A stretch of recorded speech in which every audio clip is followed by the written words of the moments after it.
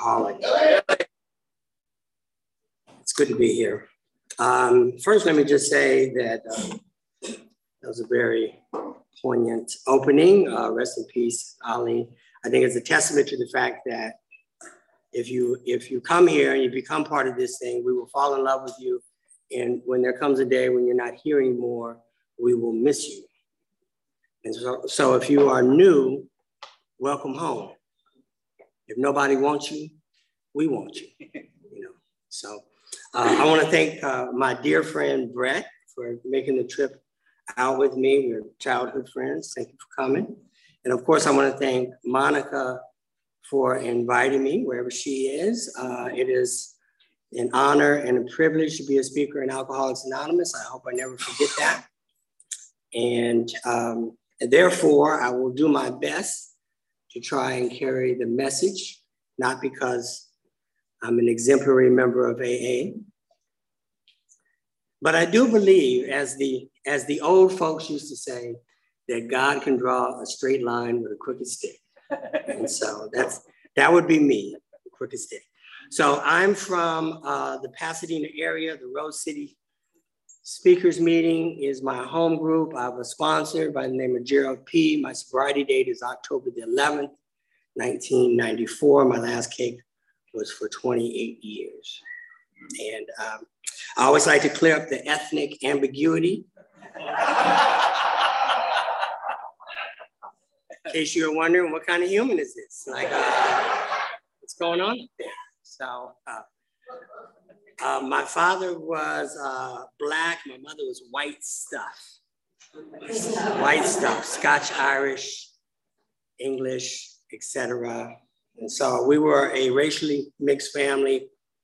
When I was a little kid, we moved to a racially mixed neighborhood. It made perfect sense. There's a place called Inglewood, California. You've heard it, you heard of it, yeah. Yeah, it turns out it wasn't really racially mixed. It was just the white people hadn't finished packing yet.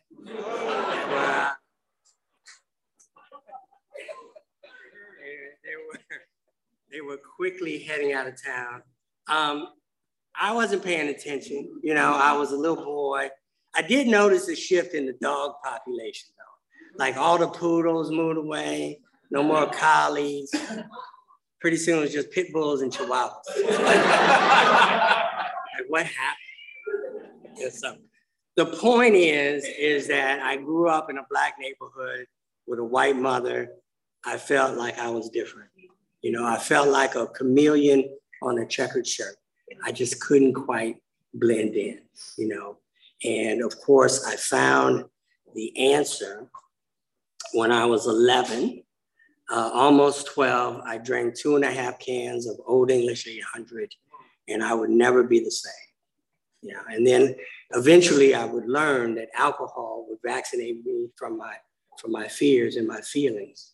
And there was really no turning back at that time. And so in my mid to late teens, I started to experience what we call around here the first nip of the ringer, right? The first wave of problems. See, I had transferred from Morningside High School in Inglewood to Aviation High School in Redondo Beach, because obviously school was the problem, right? And there I found you people, and I learned some new tricks. And one day, before lunch, I took a Quaalude. Now, if you're a young person, that was a popular hypnotic sedative of my generation. And I didn't feel it. So at lunchtime, I drank a half a pint of Southern Comfort. And I went to my next class. I was sitting there, quite relaxed. I was enjoying class. All of a sudden, I heard this horrific crash. It had been my head. I had face planted on the desk, and it bounced back up. I looked around, the whole class, including the teacher, were frozen in astonishment. I stood up. I thought it was a good time to make a speech. It was a short speech. It went like this. I said, I'm sick. Right? I mean, truer words had never been spoken. I'm sick. And then the whole class was like, oh, yes. And then I drove home, right? And not very well, I might add, you know. And I can retell that story at least a dozen times, you know, just switching out a little circumstances. Yeah. So it's really not that surprising that I found myself in Alcoholics Anonymous for the first time when I was 18 years old. One more time, I was disappointed with myself. I was feeling that, you know, the beginnings of the incomprehensible demoralization, and a hotline number flashed on the screen late one night, and I called it. And the lady on the other end said, you should go to a meeting. She said, there are no meetings in Inglewood, but there is one in Redondo Beach. And so it was kind of serendipitous, you know, because I made that school transfer, so I kind of knew where it was. And I had never heard of AA. This is before, you know, AA became a household word. There were no television shows that referenced Alcoholics Anonymous. People didn't talk about going to a 12-step program. That was just not part of the vernacular at the time. And so I didn't know what to expect. And I slid into a meeting very much like this. I came late. I sat way in the back in the I dare you to get me sober seat. And I was guarded. But there was something about you people, you know? The warmth, the humor, the way you told your stories, the hard way, you know, exposing the unvarnished truth. And it got to me. It did. And I ended up coming back. People said, you know, keep coming back. And I did. And eventually I started to go to meetings every day. I think I drug you to one of those meetings back then. I got a sponsor. And I started working the first 3 steps. And eventually the sponsor started talking about this searching and fearless moral inventory. And it scared me. I wasn't ready to trust anyone with my story. And of course, I drank. And I began that revolving door of coming in and out of the rooms and in and out of treatment, you know. And I did that. I did that a lot for a long time. And then once I got this bright idea, right? I got this bright idea because I have a history with drugs. And I thought, you know, I was heading out of town alone. And I thought, you know, maybe I'll just leave the other stuff alone and I'll just drink like a gentleman, right? And so I was in a strange town. I saw a bar that spoke to me. The name of the bar was called The Garage, you know.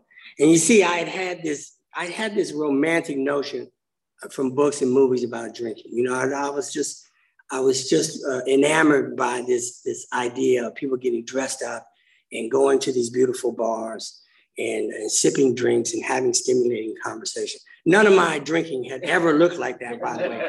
I was, you know, sipping Mad Dog 2020 out of a paper sack. But I thought, you know, that's the kind of drink I wanted to be. I'm out of town alone. I see this bar, and it's called The Garage, you know, and that's where I want to begin my debonair drinking career. And I go in, I'm nervous, so I have a couple of shots real quick, and I look around and I notice that there's a lot of men in the bar, but maybe it's fellas night, you know. I'm new to the bar scene, right? I'm new. I don't really know. I have a couple of more drinks, and I realize that this is a tight knit group. I mean, there's a lot of love in the garage. I have a couple of more drinks before I have this drunken epiphany. I'm like, wait a minute. Is it possible? Like, is this a gay bar? I figured I'd ask somebody. I didn't know anyone. I figured I might as well ask this very nice gentleman I was dancing with.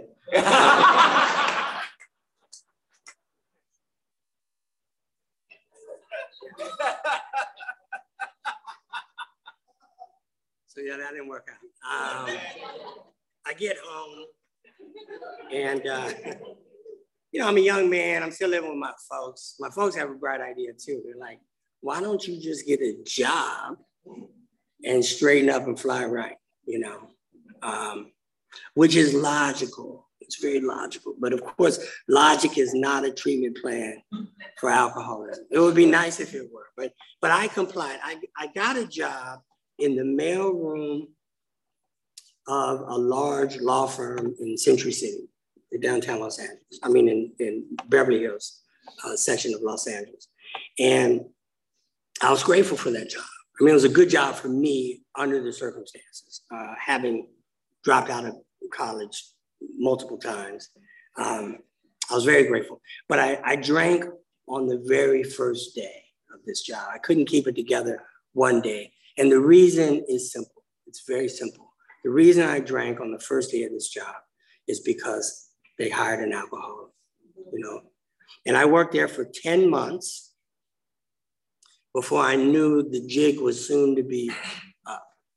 I knew it. I knew it was when a coworker, just a kid that worked with me in the mailroom, he slid up to me one day, very quietly. He said, "Billy, can I ask you a question?" And so, just so you know, that if you are drinking on the job and a coworker very sheepishly comes up and says, "Can I ask you a question?" The correct answer is no. Very important, because chances are you will not like that question. And I didn't. He said, "Billy, how come after lunch you always slur your words?" That my heart dropped, right? Because I knew if he knew, then everybody knew, And I also was pretty sure he was just concerned about me, that he was not interested in the technical answer. I didn't tell him, well, it's a combination of the malt liquor and the methadone produce that effect. I didn't give him the recipe.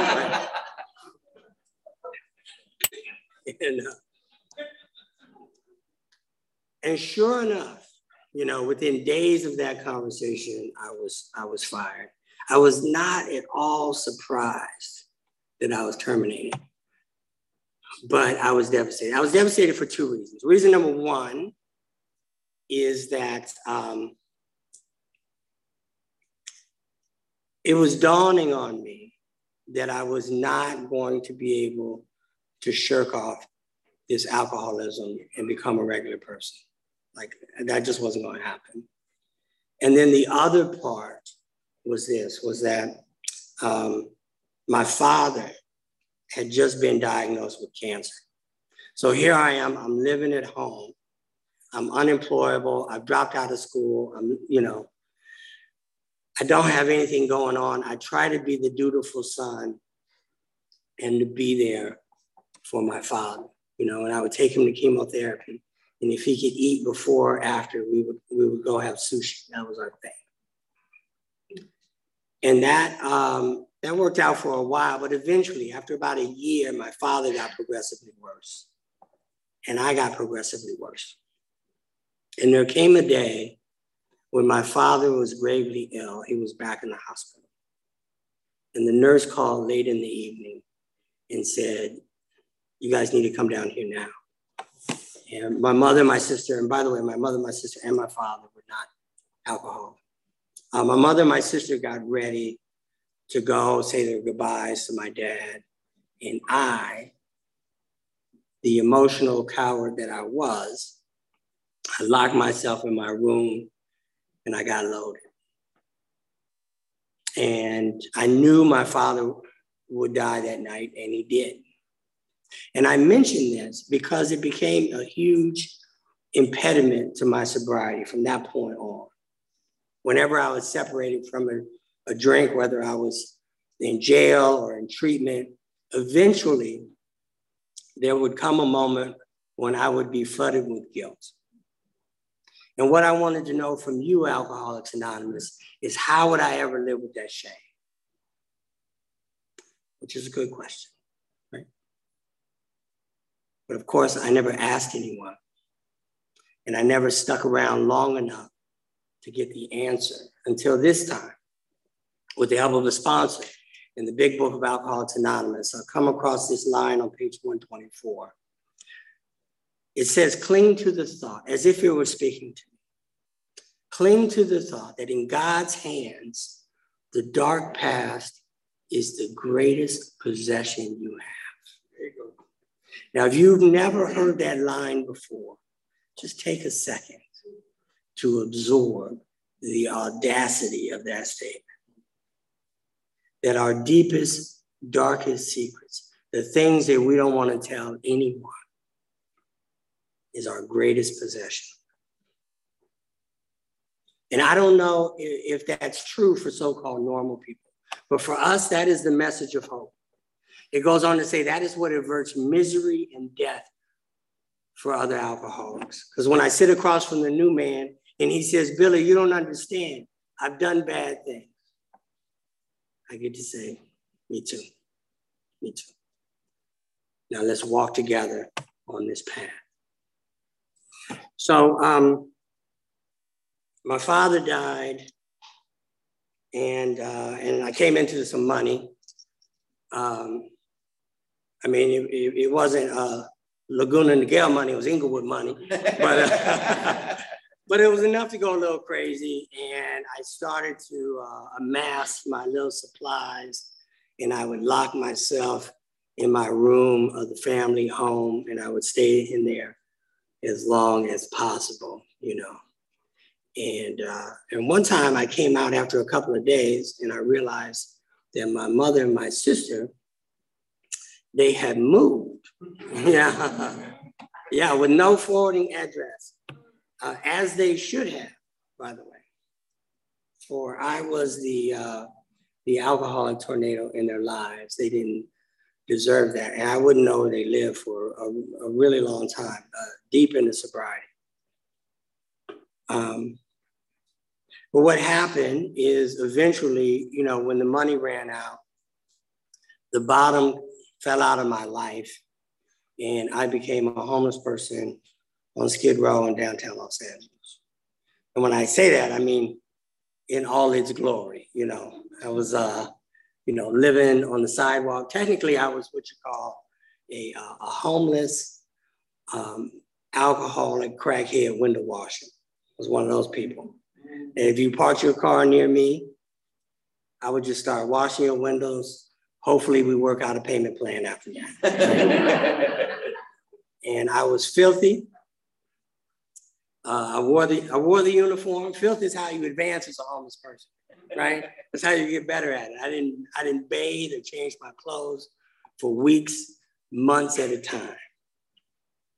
My feet smelled so bad I could have taken off my shoes and robbed a bank with them, right? I lived like that for a long time, you know? And I just want to say this, that you may think, gosh, that would never happen to me. Well, I didn't think it would happen to me either. It's not like I come from a long line of homeless people. It's amazing how far we can slide if we prioritize drinking and using for years on end. It is really amazing. But more important is I understand why it was important for me to have that experience. Our 12 and 12 calls these steps ego smashing propositions. It was important for me to become humble. And on top of that, there were lessons that I learned about beauty and generosity between unhoused people and materialism. Lessons that I'm still metabolizing to this day, right? And so, so I lived like that for a long time. And as I've alluded to, the drugs, mainly heroin and cocaine, are part of my story. But at this time, I had become re-devoted to alcohol And I was living in this doorway of the middle of a block. And I would have to crack open that cheap gin, that cheap malt liquor, and I would have to drink it down as quick as possible before the police would come and pour it out, which would be a very sad day. That is literally alcohol abuse. And often it would be the same police officer, and we would have some version of the same conversation. He'd say, Mr. Christian, I've told you, you cannot live and drink in this doorway. These stores don't want you around. And then I would say something snarky back. I would say, well, there you have it. You know, you think it's a business district. I think it's a residential neighborhood. We just have a little zoning problem. And that's when he would wag his finger and he would say, I'm gonna take you to jail. You wanna go to jail? I will take you to jail. And then I would ask if it was burrito night. And sometimes in the Parker Center jail downtown, they would give you the frozen burritos. And that would take all the wind out of his sails. You know, he never took me to jail, not once. But he would call the drunk tank, right? And these very nice gentlemen would come and they would put me in a vehicle and they would drive me a couple of miles east and they would let me go. Kind of like the Department of Fish and Game.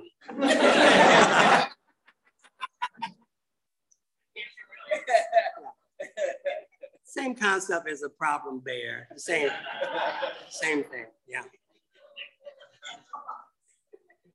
Here's the interesting thing. So I was about 5 or 6 years sober. I was sitting in a meeting in Pasadena.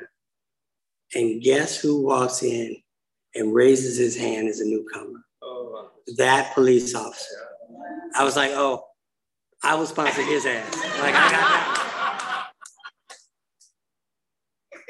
Yeah, no one touched that one. That was mine. That was mine.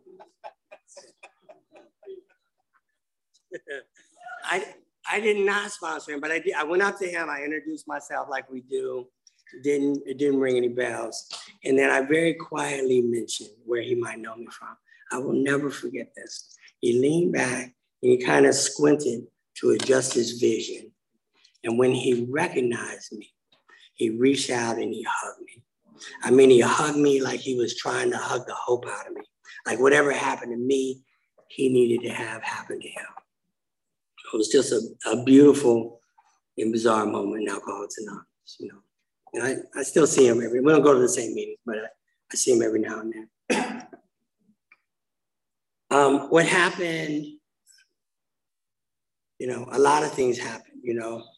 A lot of things happened in 3.5 years. Mainly that thing that I heard in AA. I had heard you say that there would come a day when it would stop working. And what that looked like for me is that there came a point when it didn't matter what I drank or what I put with it. It would no longer take away the pain. It would no longer sufficiently shut off my head. And at that point, I had nothing and nobody. Right? There's a line on page 151 that talks about the chilling vapor of loneliness settled down. That's how I felt, you know. Occasionally, I would go to some of the missions downtown to lick my wounds. I had been in one of their programs. I had gotten to know this guy that worked there, and he'd been sober for some time in AA. And I had, I'd been in their program for a week or two, and he had gotten to know a little bit of my story. And then one day I was at the door waiting to get in the mission to get some food. And he was at the door. And I said, Joe, what should I do? You know, and he knew the nature of the question. He knew I wasn't asking for an extra cheese sandwich. He said, Billy, if I were you, I would jump off a bridge, and he walked away. And I was like, what part of the program is that? But here's the thing. I think it was an honest answer. He could not imagine living the way that I was living. And it looked like I was one of those 25% that was never going to get it. And that statement really got me in touch with my hopelessness. And what I didn't know is hopeless is a wonderful way to come into Alcoholics Anonymous. And I didn't come directly. I went into treatment for the 14th time. But I'd had enough treatment to know that at best, at the very best, treatment can only keep me warm and safe and dry and point me in the direction of Alcoholics Anonymous, you know. And that's what happened. You know, I ended up getting a sponsor. When I say that, I was at a meeting, I was in about a week sober. And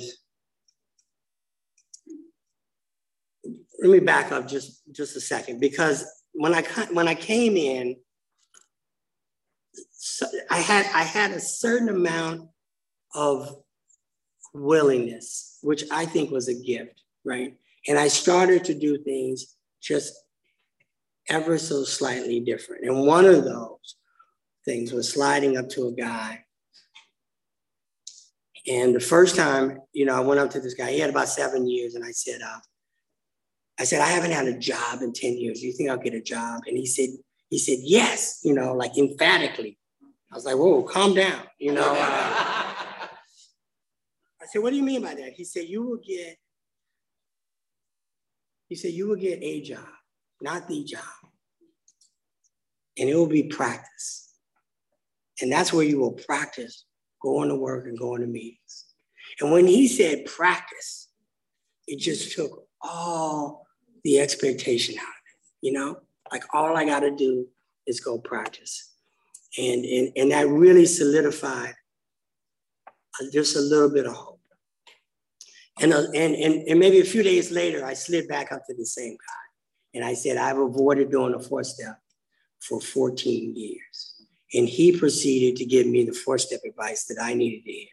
I'm not sure you need to hear it, but this is what he said. He said, Billy, doing a 4-step is like eating a frog. If you have to eat a frog, don't look at it too long, just eat the motherfucker. And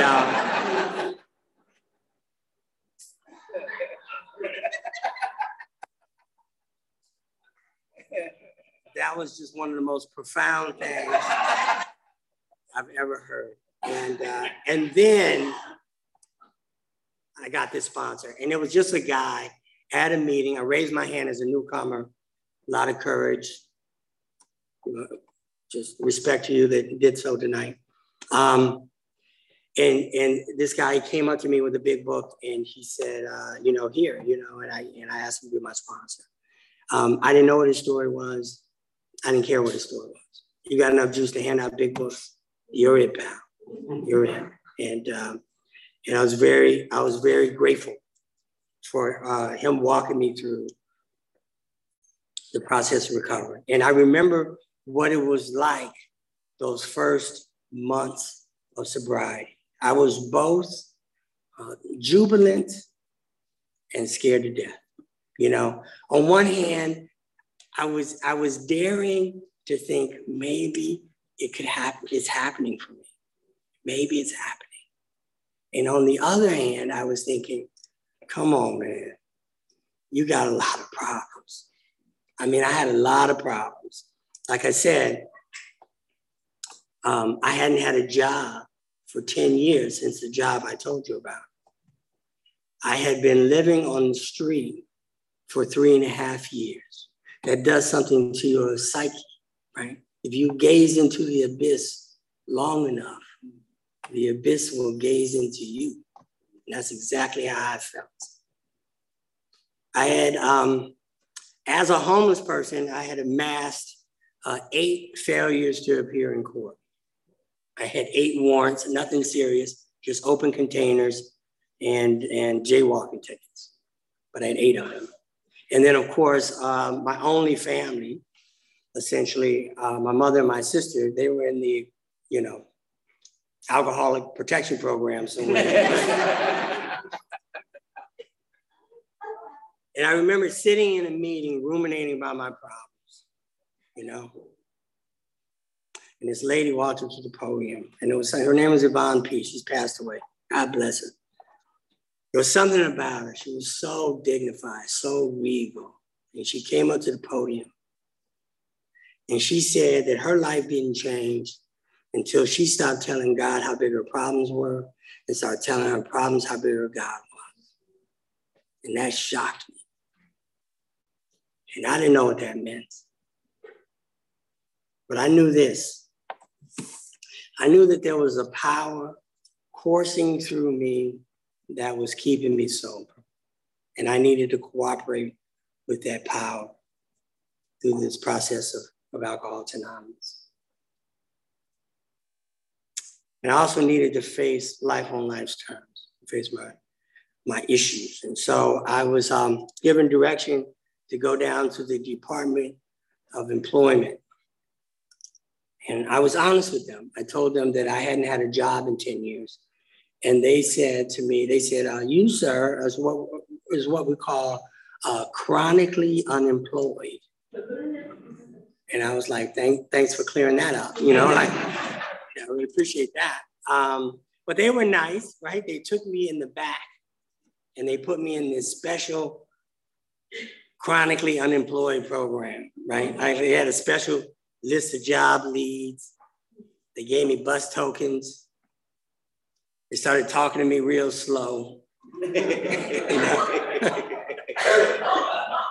And they would send me out. They would send me out on these job interviews, right?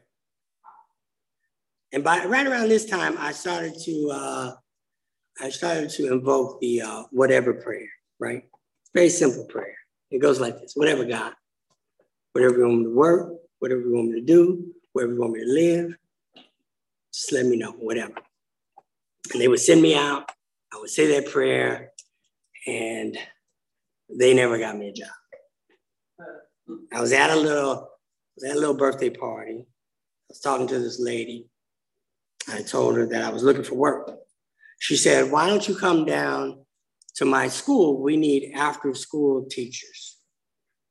And I didn't have a better plan. And so the next morning, I said that whatever prayer, whatever God, wherever you want me to work, whatever you want me to do, just let me know. And I'd gotten sober in Burbank. And so I took the bus from Burbank to Pasadena. That took about 2 hours. And when I got to the school, the building right next to the school was for sale. It's part of the school now, but at the time it was for sale. And they had a big real estate sign out in front. And the realtor's name was Bill Christian. That's my name. Like, God, I asked for a sign. I didn't think it was going to be a real sign.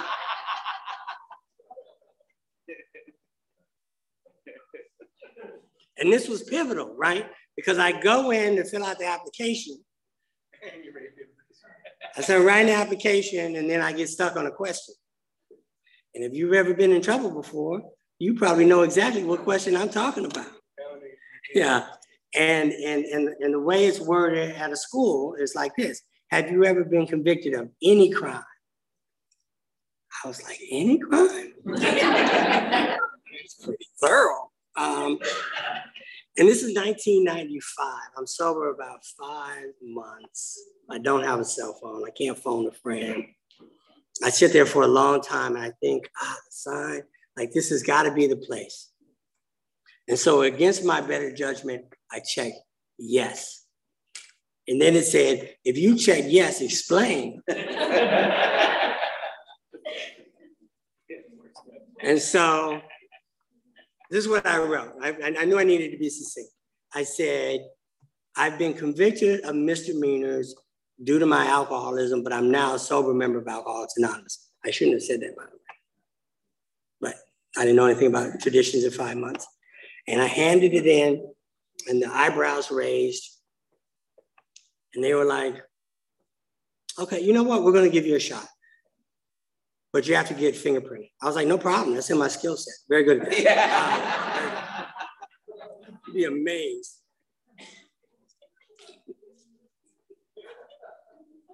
And so I started work over the course of the next year.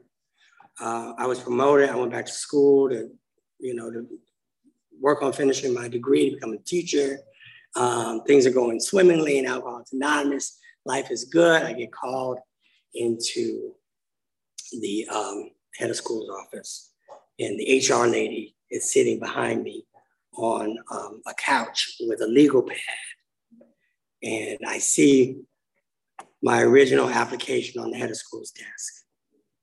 And she said, when you came to work here a year ago, we got a report back from the Department of Justice that you had no criminal history. She showed me the letter. And then she said, 2 weeks ago, we got another report back saying you've been arrested a dozen times. And she said, look, if we would have known then what we know now, we could not have hired you. And there was a very long pause. And she said, but you've worked here a year and we've grown fond of you. And I remember walking out of that meeting just feeling so exposed, right? Just known in a way I didn't want to be known anymore. A few months later, it was August, it was Teacher in Service. These are the meetings that the teachers have before school starts. It was a big room like this. We were sitting in a circle. We were doing an icebreaker activity. And I ended up sitting right next to the HR lady who had been sitting behind me in that meeting, making notes on a legal pad. And I ended up, it was an icebreaker thing, so I ended up, I tried to go right, but that person had gone right. And so I was stuck with the HR lady. And very quickly, she said, I know a lot about you, and I'm sure that makes you uncomfortable. And I said, yeah. She said, I just want you to know that I've been sober for 13 years. And it's still hard to juxtapose how vulnerable, raw I felt at that meeting months before. But at the moment, my life felt like it was about to come all crashing down. You were there. You said, no, he's with me. And I'm so grateful. I don't know what would have happened if I would have lost that job. I met my wife there, my kids come out of that situation. I still work there 28 years later. I taught for 20 years and I have another job now. I became an attorney 4 years ago. I still work there. The prayer is still the same.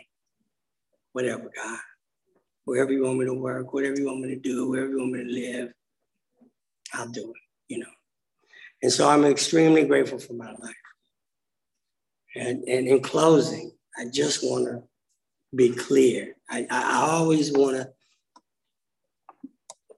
give credit where credit is due, because it's not about me. It's not about what I did. It's about you. It's about this fellowship. It's about what God did.